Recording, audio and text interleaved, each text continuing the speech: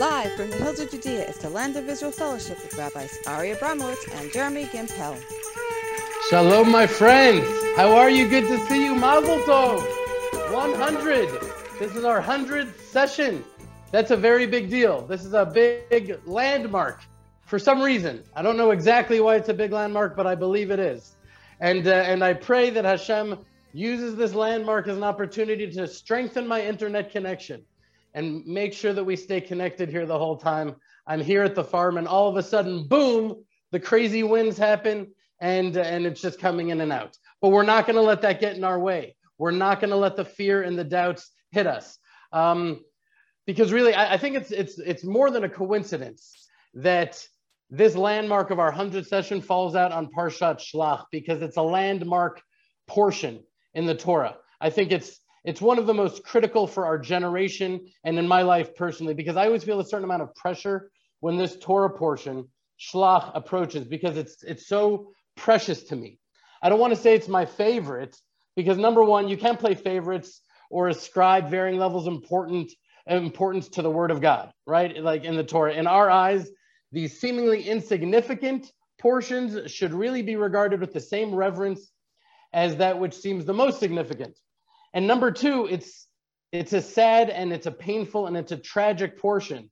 So the word favorite doesn't really feel right anyways. But in my heart, this portion contains the most consequential event in Jewish history. It's a mistake, it's an error, or better yet, it's a sin that is so central and so tragic that I believe the rectification of that very sin is indeed the calling of our generation. It is with all our mistakes in life, right? We have all these mistakes in life, all the times that we've fallen flat on our faces, all of the times when we've sunk to the lowest, there are sparks of light in all that darkness that we're supposed to raise up. There are new heights that we can achieve that we wouldn't have ever been able to do if we hadn't fallen so low, because the story was not supposed to end up like it did, right? If you could say such a thing. I don't know if you could say such a thing. The whole issue with free will, but you know, Rabbi Jacobson, he really points out in a beautiful way that on the 15th of the Hebrew month of Nisan, we were redeemed from Egypt. And then there were 7 weeks of growth and refinement, right? The Omer that culminated in the giving of the Torah at Sinai.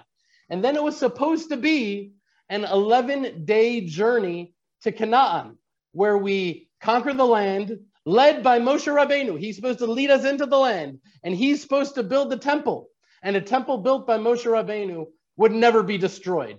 That would have ushered in Messianic times right there. And so this sin really delayed Messianic times and redemption and rectification by thousands of years and unbelievable amounts of pain and tears. It just wasn't meant to be, right? It wasn't meant to be. That plan I just laid out, it wasn't meant to be, because if it was meant to be, it would have been. But I think back to when I dated Shayna 14 years ago, right? We could have married then. I play the same game.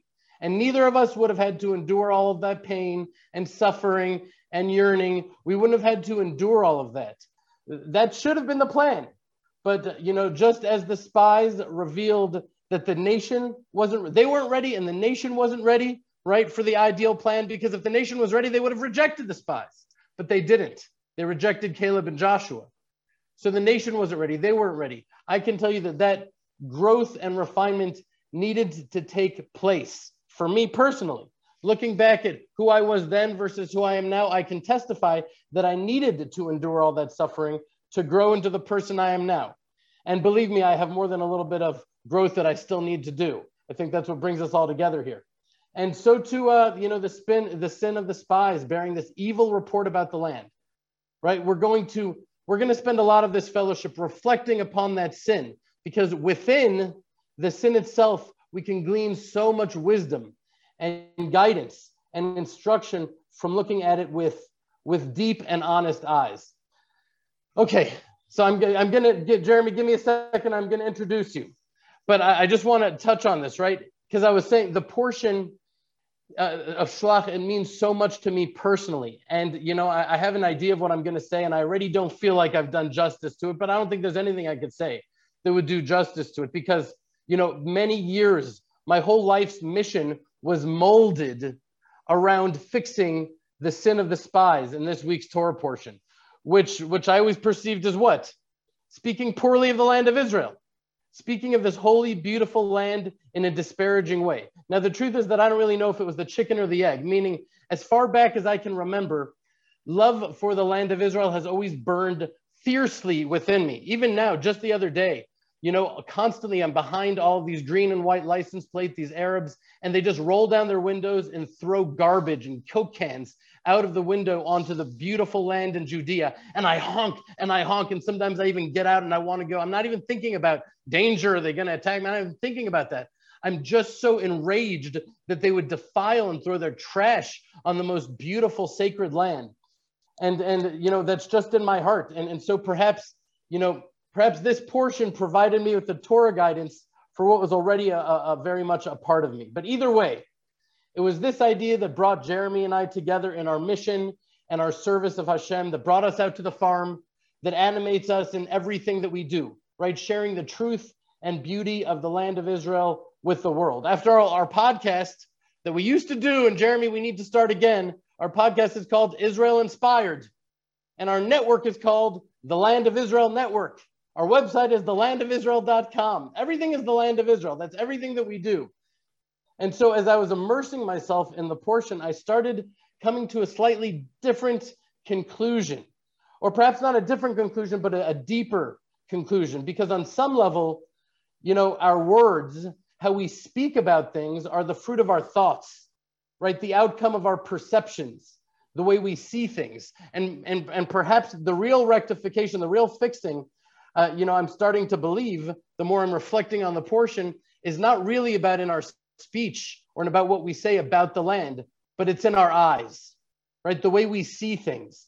And that's what I pray we will successfully reflect upon and internalize in today's fellowship. But before I get into that too much more, allow me to introduce my beloved friend and Rebbe, Jeremy, who is preparing for a whirlwind tour throughout America. And he refuses to say the word whirlwind. He says whirlwind, which drives me nuts. I've been asking him for years not to say that, but he moved to Israel when he was 12.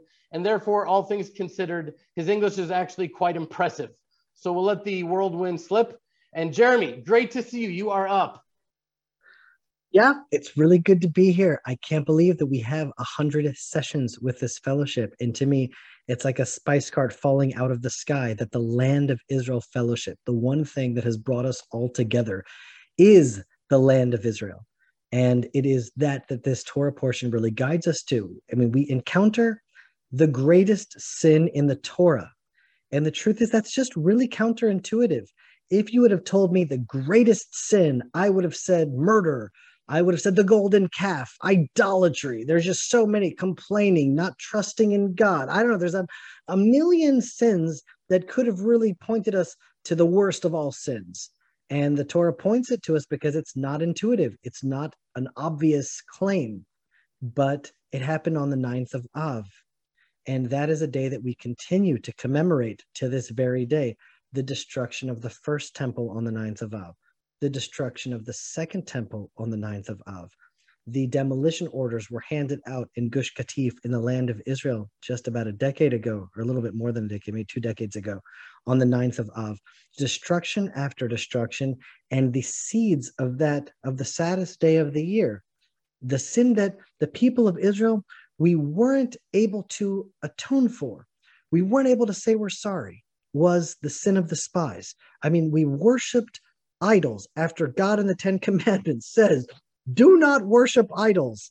And we go and we worship idols. It's like, what a slap in the face. We were able to fix that. We were able to figure out how to do it. But the sin of the spies, it was like, I'm sorry, you're not going into the land of Israel anymore. Enough is enough. That's the 9th of Av.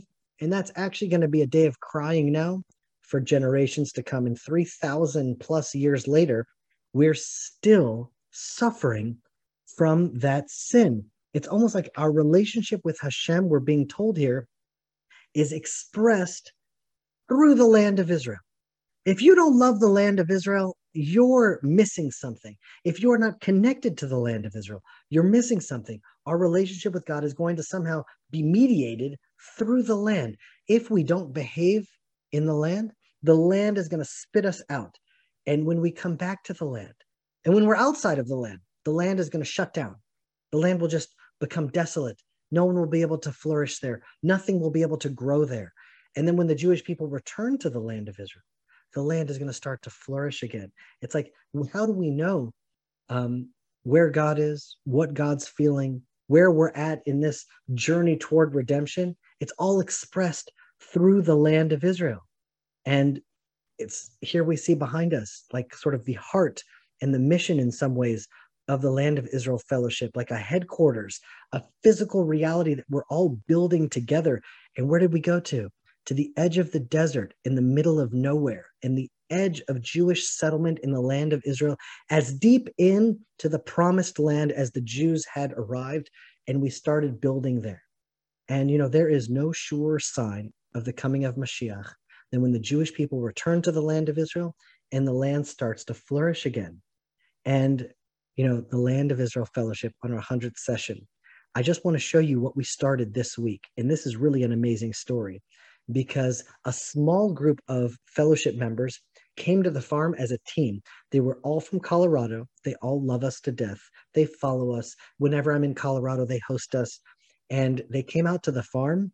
And post-COVID, there hasn't been any tour groups that have come out to the farm. I think they were of the first, if not the first, one of the first that had come out. But they were the first tour group from the United States where the bus refused to come. They're like, oh, sorry, your road, it's just not up to code anymore. We've received notice. You can't come out to the Aru Goat Farm on a bus anymore. And that's pretty devastating for the Aru Goat Farm, because the whole purpose of the Aru Goat Farm is that buses from the United States and Europe and around the world come out to our farm to experience the spirit of Judea. And they stopped outside the gate. And then there's about, a kilometer of road that Ari had to drive back and forth with his little tractor, put people in the back of the tractor, drive them back and forth. It was a little bit traumatic because it was unexpected. And that just had never happened ever from a group from the United States where the bus wasn't able to come. It actually happened a few times since then. And the group came from Colorado with a check in their hand. And I didn't know anything. We're just hosting people. Sometimes they bless us. Sometimes they don't. Sometimes they help support us. Sometimes they don't. Sometimes people come and they leave, and you just never, and then a few months later, you just never know what's going to happen. And when we realized that we ran this whole campaign now to fix up the infrastructure of the farm, and the road was part of it because buses can't come there anymore. It's just 7 years, a dirt road needs to be maintained. And we priced it out. And the blessing that they gave us was the exact original quote that we got to fix the road. And it was like as if they came, they were stopped. And before they even knew it, because they brought that donation from the United States before they ever knew they were even coming and when they were coming and what they needed. And it was like a perfect reality that they came, they were stopped, but don't worry, they had it going. And so I just want to share you this clip that I made this week, or at least last week. It's like the week of the fellowship, as I was running in the morning through the mountains, because you talk about speaking slander of the land of Israel. What's the opposite of that? It's loving the land so much that you would go out to the edge of the desert and start building her up and making her beautiful. So I wanted to show you the first steps of our absolute revolution that we're starting now on the Aru Goat Farm with our campaign coming to an end. And this was the first steps of that. So I want you to see. Hey, good morning. I'm just in the middle of my run here, and I want to show you what's happening.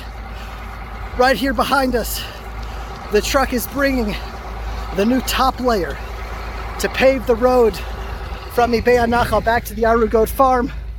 This funny looking tractor here is the one that sort of straightens it out. And then there's this big rolling guy. He comes and then flattens it. But if you can see now, behind us, the road to the Aru Goat Farm is slowly being repaved because of our campaign. We are now fixing the infrastructure, bringing the Aru Goat Farm up to code. But there's something deeper that's happening here as the rocks are spilling out behind me. If you look at an aerial view of the farm, our road is so beautiful. And who could have imagined just a dirt road being so beautiful? But somehow it's like a stroke of a painting. And really that's what we're building here on the Aru Goat Farm. A work of art. King David says, I am my prayer. He doesn't say, I have a life and then sometimes I pray. He's like, no, I am the prayer. And really that's what he's teaching us, that our whole life could be a prayer to God. The life that we live, the things that we do, the family that we raise, the places that we build, all of this is our prayer. It's our work of art that at the end of our lives we'll present to our Creator and look at the masterpiece from the unpaved desert roads to the newly paved road and the Aru Goat Farm. And so in the mountains of Judea, we are quite literally constructing the crown, the diamond on the crown in the mountains of Judea. So thank you all so much as we are rebuilding the Judean frontier with your help. Thank you. Anyway, I wanted you to see that we just started. We're getting going now. We've started now. I mean, the truth is, I'm leaving this Saturday night or Sunday morning, depends how you look at it, on a lecture tour to the United States. We're starting off, I think we're landing in Newark, and then we're crossing Pennsylvania, Ohio, Indiana, Colorado. I forgot the name of the states, to Texas. And then we're going all the way back to Florida. My poor children are going to be dizzy by the end of that trip. But I'm a little bit upset that I'm going to miss all of I'm going to come back to a new farm because we have so much planned. And my dream is that there is a center in Haifa called the Baha'i Gardens. And I don't know much about the Baha'i religion. I think that they very much respect the Bible, but there is just no reason the Aru Goat Farm should not rival the Baha'i Gardens. Like this mountain area here, why can't we make this more beautiful than the Baha'i Gardens in Haifa? We should just make it an absolute masterpiece. And we just started now. So thank you all for that. And could it have been in better timing than on Parashat Shlach? And I want to tell you this story because when we first moved out, Tehila and I, to the farm, her parents live in Efrat, which is a settlement about 15 minutes closer to Jerusalem than the Aru Goat Farm. When we moved out to the Aru Goat Farm, because we were the only family moving there, for my in-laws' sake, I might as well have moved to Afghanistan. That's what it was like. It was like, what? Where are you going? Where are you taking my grandchildren? What's happening? It was just so out of the ordinary and so unheard of that we would leave this beautiful community in Neve Daniel to move out to the mountains. And I don't know why we love what we love, and I don't think that no one has ever figured out that mystery, but Hashem has put a love of the land of Israel in my heart, and somehow that same fire is in everyone's heart here in the Land of Israel Fellowship, and it is the thing that brings all the tribes of Israel together. It's the thing that brings all people together. It is where the temple will stand as a house of prayer for all nations. There is something about the land of Israel that has the ability to bring it all together. And here we are, all of us, building not only the most strategic area in Jewish settlement in the land of Israel, but the place where King David taught the world how to pray. And as we're building that road, that was the image that came to my mind. It's like another stroke, like a paintbrush on the mountain itself. Like this is our mark on the land, that we have a place in Israel that we're building together in such a holy mountain. And just what else could we ask for? That we have a global fellowship that learns Torah together, a global fellowship that prays together, and now a global fellowship that is quite literally building up the land of Israel and making her beautiful again. And on our 100th session, where we're taught the worst thing you can do is to speak poorly of the land of Israel. And here we are making her beautiful. If you want to know a trick, love what your friends love and your friends will love you. Love what God loves and God will love you. God loves the land of Israel. So if you love what God loves, it's a trick. He just loves when you love what he loves, and he's going to love you for loving what he loves. And so all of us love the land of Israel, but it's not just kind of a theoretical love or a theological love.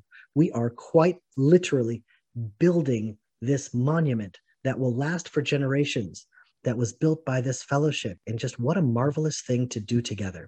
And so I'm coming to the United States, and my mission is to meet as many members of this fellowship as I possibly can. That's the goal. And hopefully we'll be able to spread the circle, gain more and more members of the fellowship. But really, I want to meet and spend time with as many people as we possibly can. And then, of course, to make the invitation, although you already know, the Aru Goat Farm is open. COVID is over. and the Aru Goat Farm is open for business. And so our gates are open and you are welcome anytime. We had our first members from the fellowship that came just last time, just like last week. And it was just an absolute blessing, just a joy.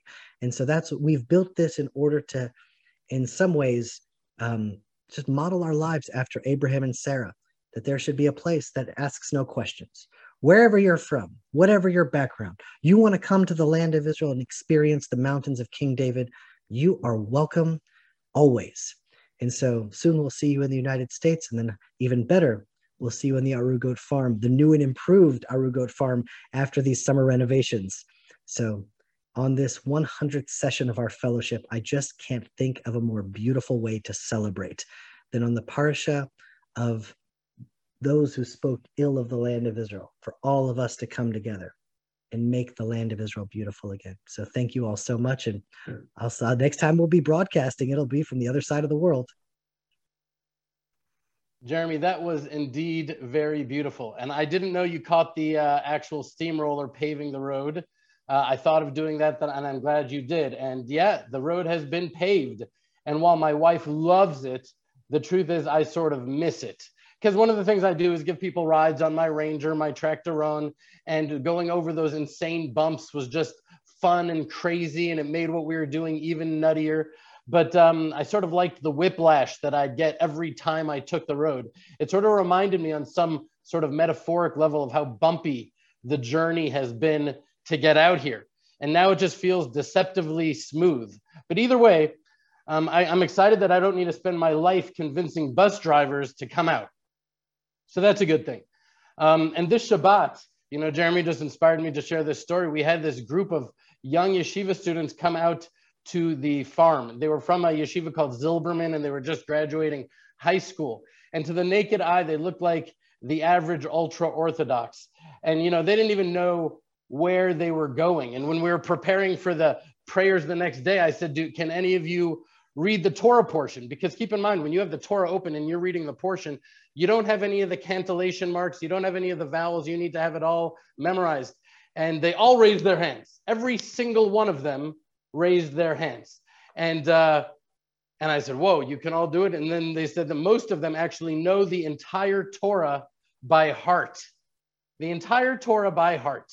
And how do they know that? There's a system that they have in this yeshiva called Zilberman that my rabbi taught me when I was in the 3rd grade, one verse with this system. And the system was in Hebrew and English is how he did it. He said, V'yu chaye Sarah, and the life of Sarah was Me'ah shanim, 100 years, Ve'esrim shana, and 20 years, Ve'sheva shana. And the whole verse, I know that verse by heart because we made a song out of it and we repeated it 1,000 times. And that is what they do. They're like the guardians of the Torah, and they repeat it with the cantillation marks and the vowels 1,000 times, and they actually memorize it, which is super impressive. And so they came out to the farm, and I don't really think that they knew even where they were going.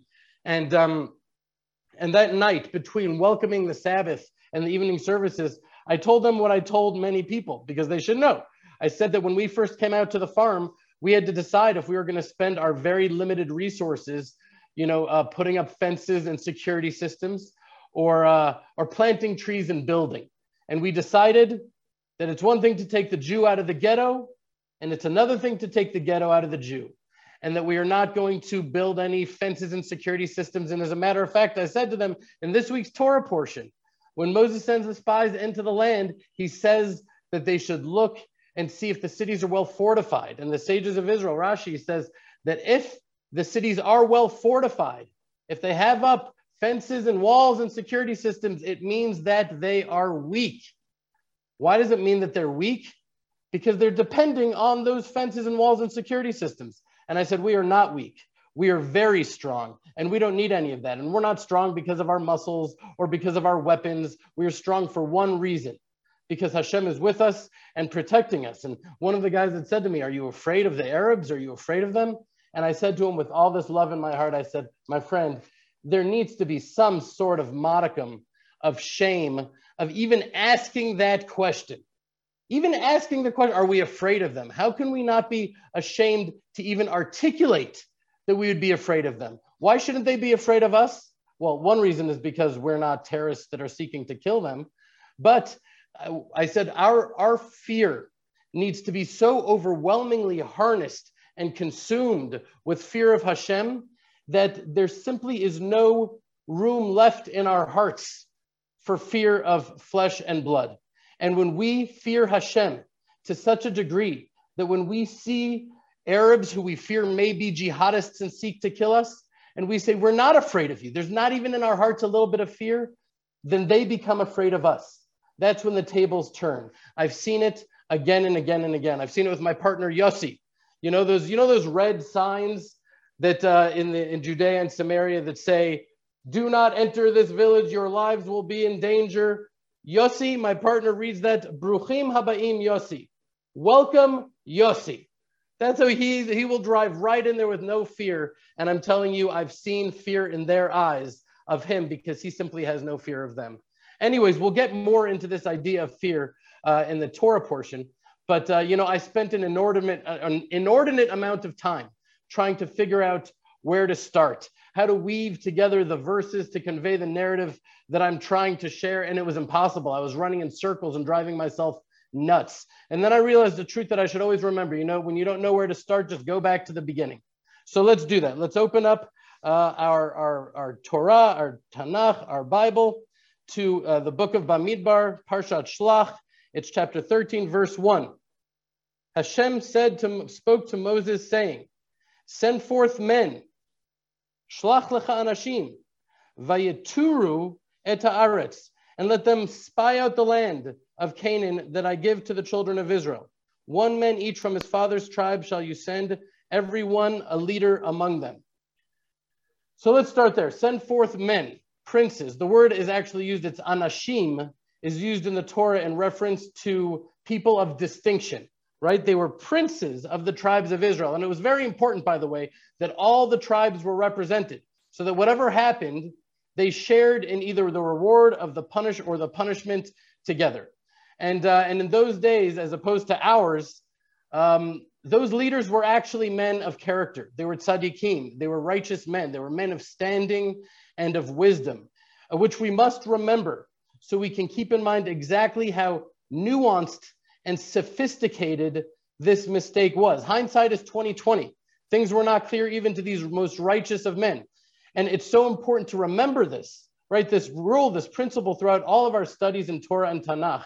But I find it particularly we need to apply it in the generation of the desert, that we cannot judge them. And if we do judge them, we should only do so with favor and compassion, because as I believe we're going to see, and we may already know in our hearts, we all have a voice of the spies somewhere within us. We all have that voice deep down. And some of us listen to it more and some of us listen to it less. And sometimes when we're not ready, that's when it really crops its head. And that's why we need to be ready all the time. We need to constantly immerse ourselves in Torah and prepare ourselves for when that attack comes. Baruch atah Adonai Eloheinu melech haolam she'akol nihiyeh bidvaro. Okay. So that's the first point of reflection and meditation that I want to make. So, I read to you the above verse in English. But but I believe that there's really a grave mistake in that translation. I think it's so off that it actually borders on being a mistranslation on the part of ArtScroll. And I'm an ArtScroll fan. I like the ArtScroll people. And so I say that with humility. Maybe there's a reason they use that word, but for the life of me, I can't figure it out why they said that word.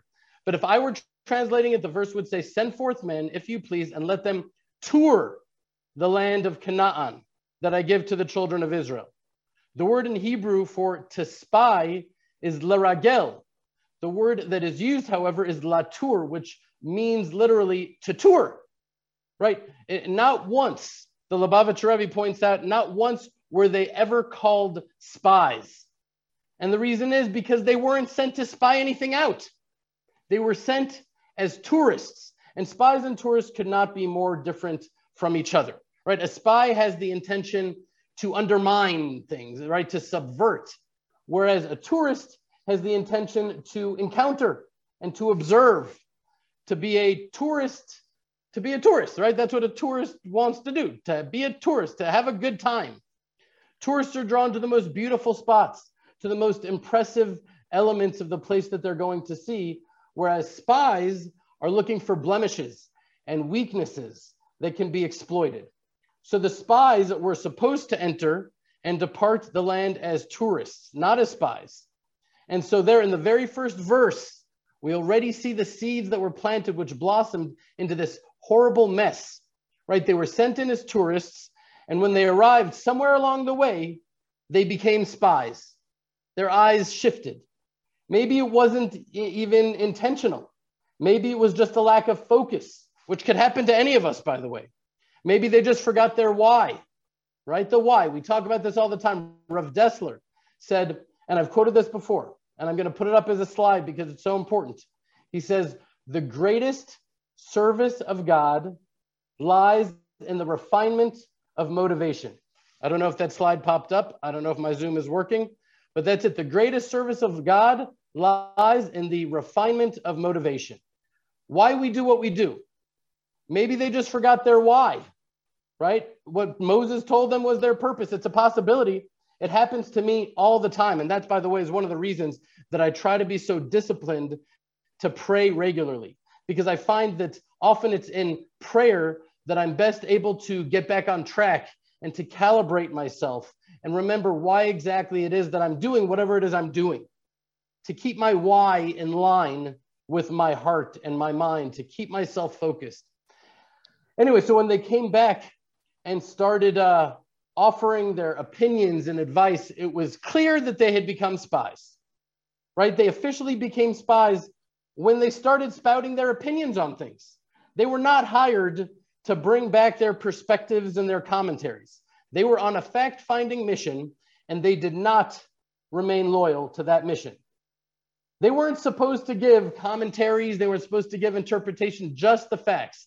But I've seen in my life personally, and often in the lives of the people who turn to me for support and guidance, often we are not at all conscious or aware of where reality ends and our perception of reality begins, right? Without realizing it, we start to conflate our own narrative and our own perspective with the truth, and we don't even realize that that's happening.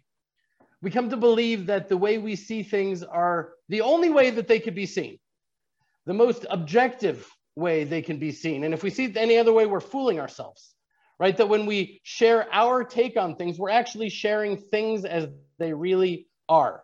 But this, my friends, was their fatal error, because as we see, they were actually totally wrong. They were wrong. They couldn't have been more mistaken. Right, let's look back inside. Verse 27.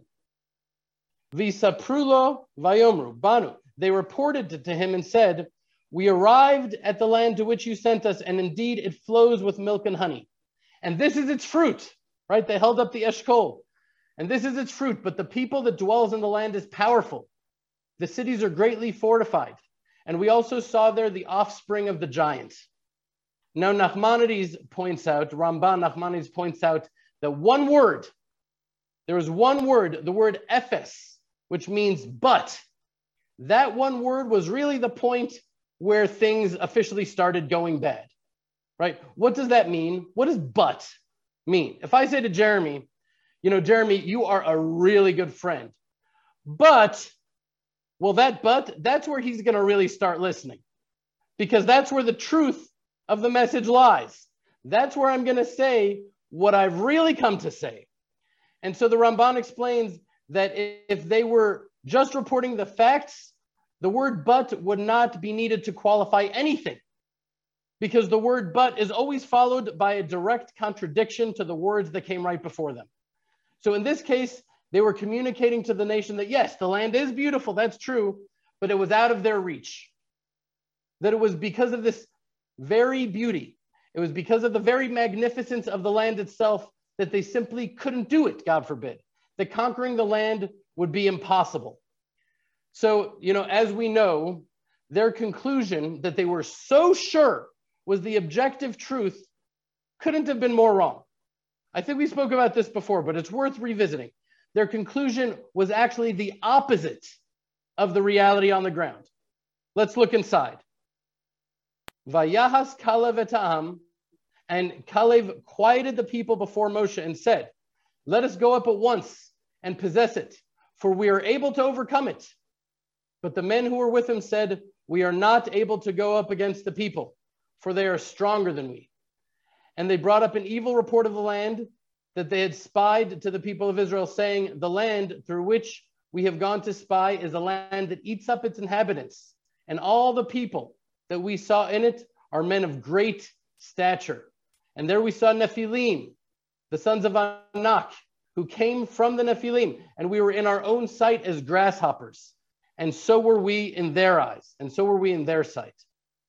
Now pay attention to those last words, the last words. I mean, the lack of self-awareness is so glaring that it's almost endearing, right? It's one thing for them to say they were huge and we felt like little incy-wincy little grasshoppers. It's one thing for them to say that, but no, they said, and we were grasshoppers in their eyes as well. How did they know? How did they know? Did they ask them? No, they didn't. Because if they had, do you know what they would have found out? Exactly the opposite, right? Skip ahead 2 portions to the Torah portion of Parshat Balak, chapter 22, verse 3. Vayagar Moab mipnei ha'am me'od. And Moab was very afraid of the people because they were many. And Moab was distressed because of the people of Israel. And Moab said to the elders of Midian, now shall this company lick up all who are around us as the ox licks up the grass of the field. And Balak, the son of Tzipor, was king of the Moabites at that time. That's right, the inhabitants of the land didn't see them as grasshoppers. They were terrified. Nations that were enemies were putting aside their differences and joining forces against the Israelites. They were so afraid. They were fighting for their existence, for their own survival. The king of the Moabites was so scared that he likened the Israelites not to grasshoppers, but to oxen that were devouring everything in their path. Now, for a moment, I want to take a step back and give a little bit more attention to these spies, right? And what their motivation might have been. Now, we could take up the whole fellowship talking about this very point, and the sages of Israel do not spare any ink on this question. But I just want to touch on one potential motivation that always struck me as fundamentally true. And really, there's quite a consensus among the commentators that this is at least part of the picture. They explain that the issue with the spies wasn't just an issue of projection or poor judgment. It was fundamentally a philosophical issue. The spies and the entire generation that had been living in the desert had been living the most profoundly spiritual existence that you can imagine. They were like a baby breastfeeding from his mother. That's what the manna was like. It was like breast milk to a baby. Blatant miracles became their daily routine. Miracles became nature for them. They were supernaturally liberated from servitude, the servitude to the greatest superpower in world history, which was wiped out by the very waters that parted to save them. And a mobile pillar of clouds sheltered them and led them by the day, and a pillar of fire led them at night, and their water was from a miraculous well, and their food fell out of the sky. They were just living this purely spiritual existence, and the spies recognized that the nation had been sheltered from the material world. And if they were to enter the land of Israel, all of that would change, that they would have to work the land and plow the land and plant, and they would have to harvest, and they would need a government, and they would need an army. And so the Lubavitcher Rebbe explains that when the spies said that the land of Israel is an Eretz Ochelet Yoshveha, right, a land which consumes its inhabitants, they were saying that it is a land that has so many, natural world demands and this worldly requirements just to survive, that that all of the demands of this world would completely consume them. Ochel would eat them up, would consume the nation, and deny them the time and the ability and the headspace and the awareness to be fully immersed in spirituality and godliness as they were in the desert. And that's why we were created as a nation. That was the reason, right? The spies were afraid that the nation would be so consumed with the work of their own hands and the illusion that their success or their failure was a product of their own strength and their own abilities, that they would be just so immersed in the physical that they would cease being the spiritual people that Hashem wants them to be. Right? Does that make sense? It at least makes sense.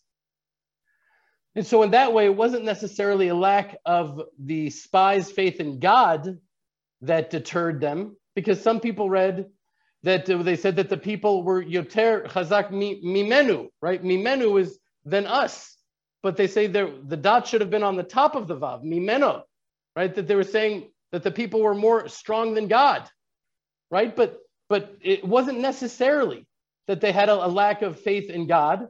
I don't think that was it.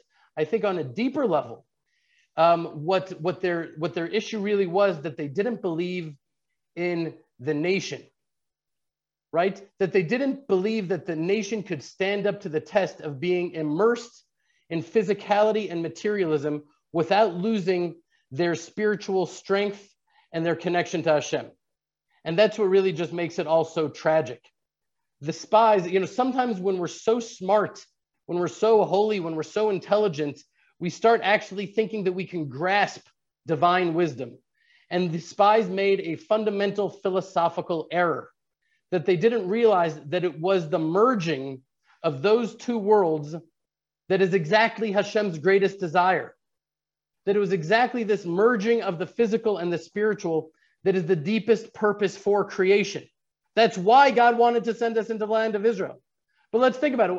What is a human being at our essence, right? We're earth, we're dirt that is infused and animated by a soul.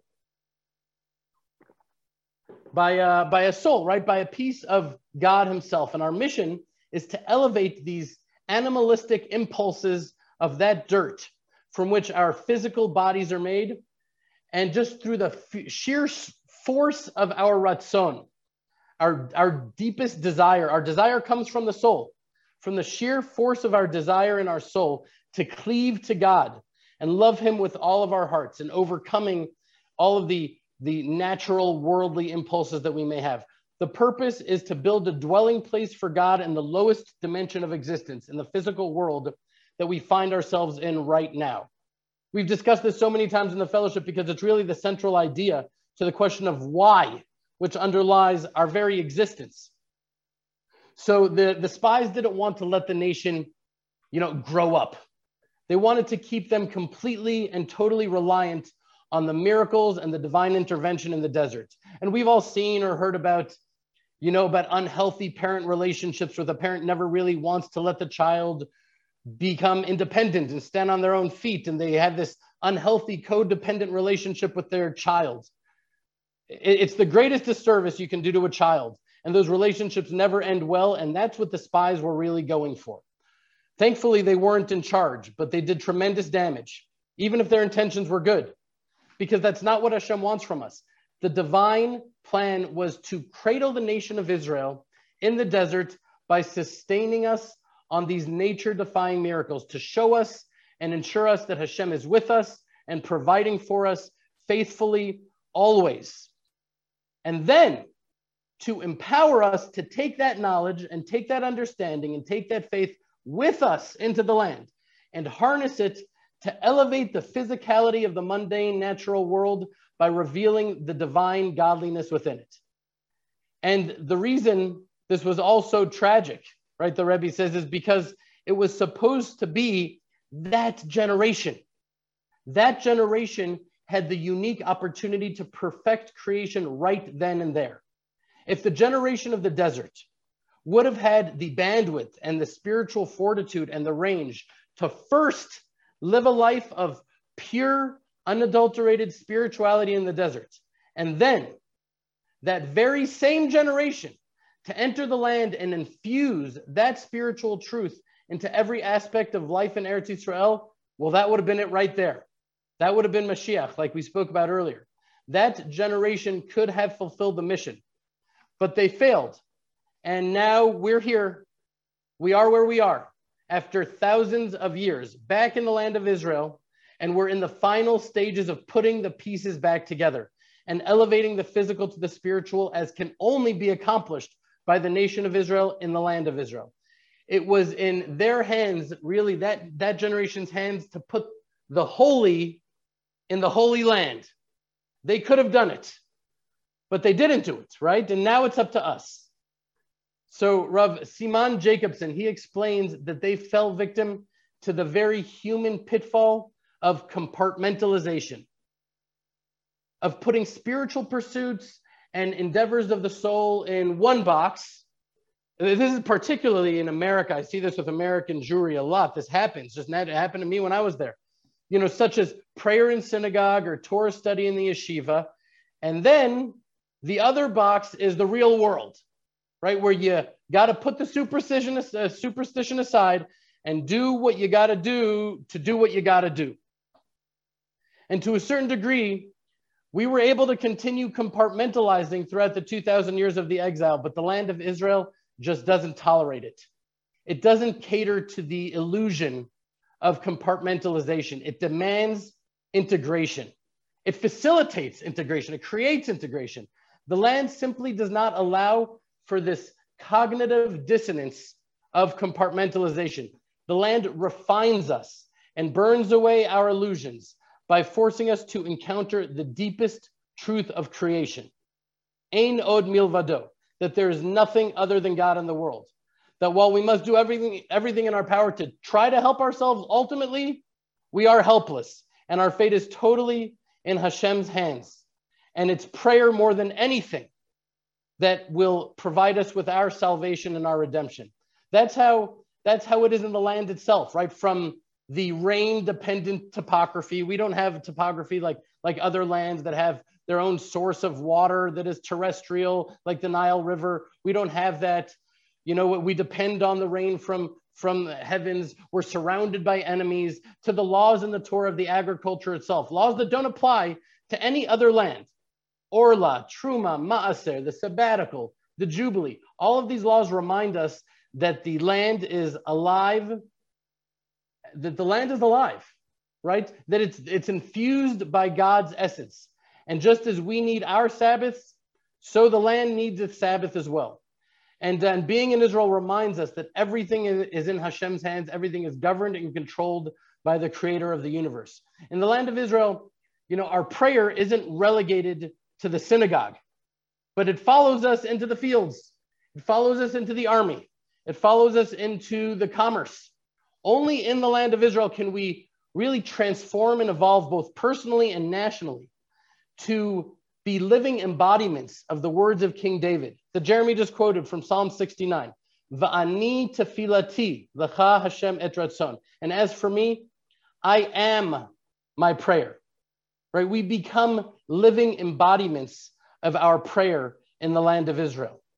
We go to synagogue and we pray in the morning with our lips, and then we go into the fields and we pray with our hands and with our feet and with our shovels and with our axes, and we go to war and we pray with our M16s and our weapons. We become our prayers in the land of Israel. The compartmentalization of the exile simply doesn't work here, right? Whether we like it or not, when the nation of Israel begins to settle in the land, really heaven begins to settle upon the earth.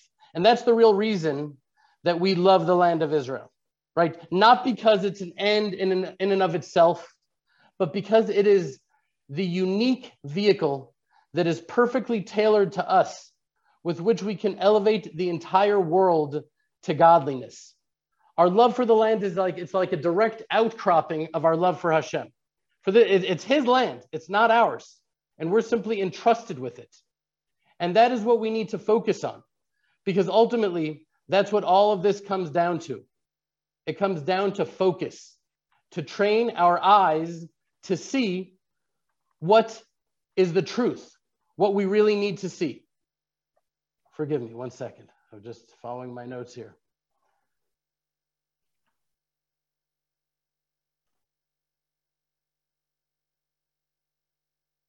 So let's go. When the spies, when they made their calculation, right, that the materialism of the land would consume the nation, they failed to take one thing into account, that the land of Israel is radically different than every other place on earth, right? They didn't see the sweetness of the land and the holiness of the land. This is what it says in Deuteronomy. A land that it describes the land of Israel in chapter 11, a land that the Lord your God seeks out. The eyes of the Lord your God are always upon it from the beginning of the year to the end of the year. Moses sent the spies into the land, expecting them to see that truth, hoping for them to see that truth, praying for them to see the unique spiritual qualities of the land. But they just didn't have the eyes to see it.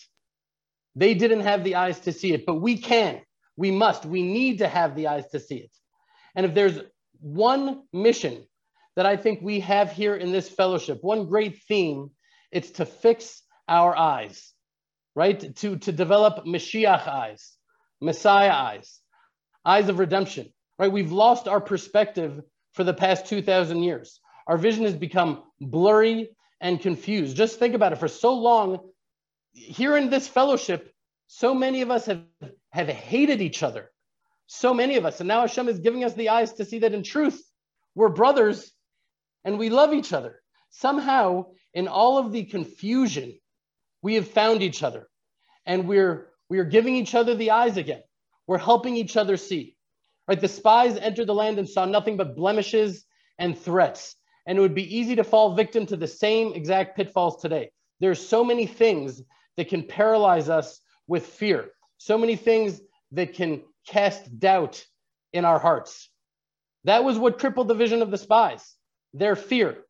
Whether it was fear of the inhabitants of the land or fear of the inability that the nation would be able to stay holy in the land. However you look at it, they were afraid and they were scared. And that's exactly what Joshua and Caleb proclaimed in response to those fear-based arguments that the spies made. They didn't address all of the arguments. They went to the core. Let's look at Numbers chapter 14, verse 7. They spoke to the entire assembly of the children of Israel, saying, the land that we passed through to spy it out, the land is very, very good. If the Lord delights in us, then he will bring us into his land and give it to us, a land which flows with milk and honey. Only do not rebel against the Lord, nor fear the people of the land, for they are bread for us. Their defense is departed from them, and the Lord is with us. Fear them not. So allow me to bless us, my friends. I want to bless us that we are able to hold each other up as Joshua did for Caleb and as Caleb did for Joshua. Please, Hashem, let us be voices of faith and courage in a world that is being attacked by fear and doubts like never before. Hashem, give us the eyes to look at our lives, to look at the land of Israel, to look at the world right now, and remember that you are with us and that our enemies, right, whether they're enemies in our own hearts, enemies within us or enemies without, that they pose no real threat to us, that they're our bread, that their protection has departed from them. Help us know, Hashem, both in our head and our hearts, that you are with us and that there is nothing for us to fear. Put words in our mouth, Hashem, beautiful words about the land of Israel that you've blessed us to begin returning to. May nothing but praise for you and your land be on our tongues. And now, my friends, I'm so eager to bless you, but I thought I would just take this opportunity before that to wind down our 100th session by reading the 100th Psalm of King David, right? Which, of course, feels like it was composed explicitly for the purpose of celebrating this session right now. If you have your Tanakh, you can open up to it. Mizmor LeTodah, right? Jeremy has a beautiful song to this. Mizmor LeTodah. I'm not going to try. Mizmor LeTodah, hariu la'Adonai kol ha'aretz. Ivdu et Adonai besimcha, bo lafanav birnana. A psalm of thanksgiving. Make a joyful noise to the Lord, all of the earth. Serve the Lord with gladness. Come before his presence with singing. Know that the Lord is God. It is he who made us, and we belong to him. We are his people and the sheep of his pasture. Enter into his gates with thanksgiving and into his courts with praise. Be thankful to him and bless his name. For the Lord is good, his loving kindness is everlasting, and his faithfulness endures for all generations. Amen. could there have been a more perfect psalm to recite together? And so now, my friends, allow me to bless you with the holy blessing that the high priest blessed the nation with. From the temple times up until today, and as I tell you every fellowship, I'm not a Kohen, I'm not a priest, I'm not a descendant of Aaron, I'm an Israelite. But we as the nation of Israel are blessed with the privilege of being a nation of priests, an Am Kohanim. And so with that directive, it's my great honor to bless all of you. Yivarechecha Adonai v'yishmerecha. Ya'er Adonai panav elecha v'yichuneka. Yisa Adonai panav elecha v'yisem lecha shalom. May God bless and protect you. May he shine his light and his countenance upon you. And may he give you peace. Amen. Reach out, my friends. Stay in touch. Stay connected. Jeremy's doing this new Joshua series. I'm about to announce next week a new thing I have up my sleeve that I'm very excited about. Love you all so much. Shalom, shalom.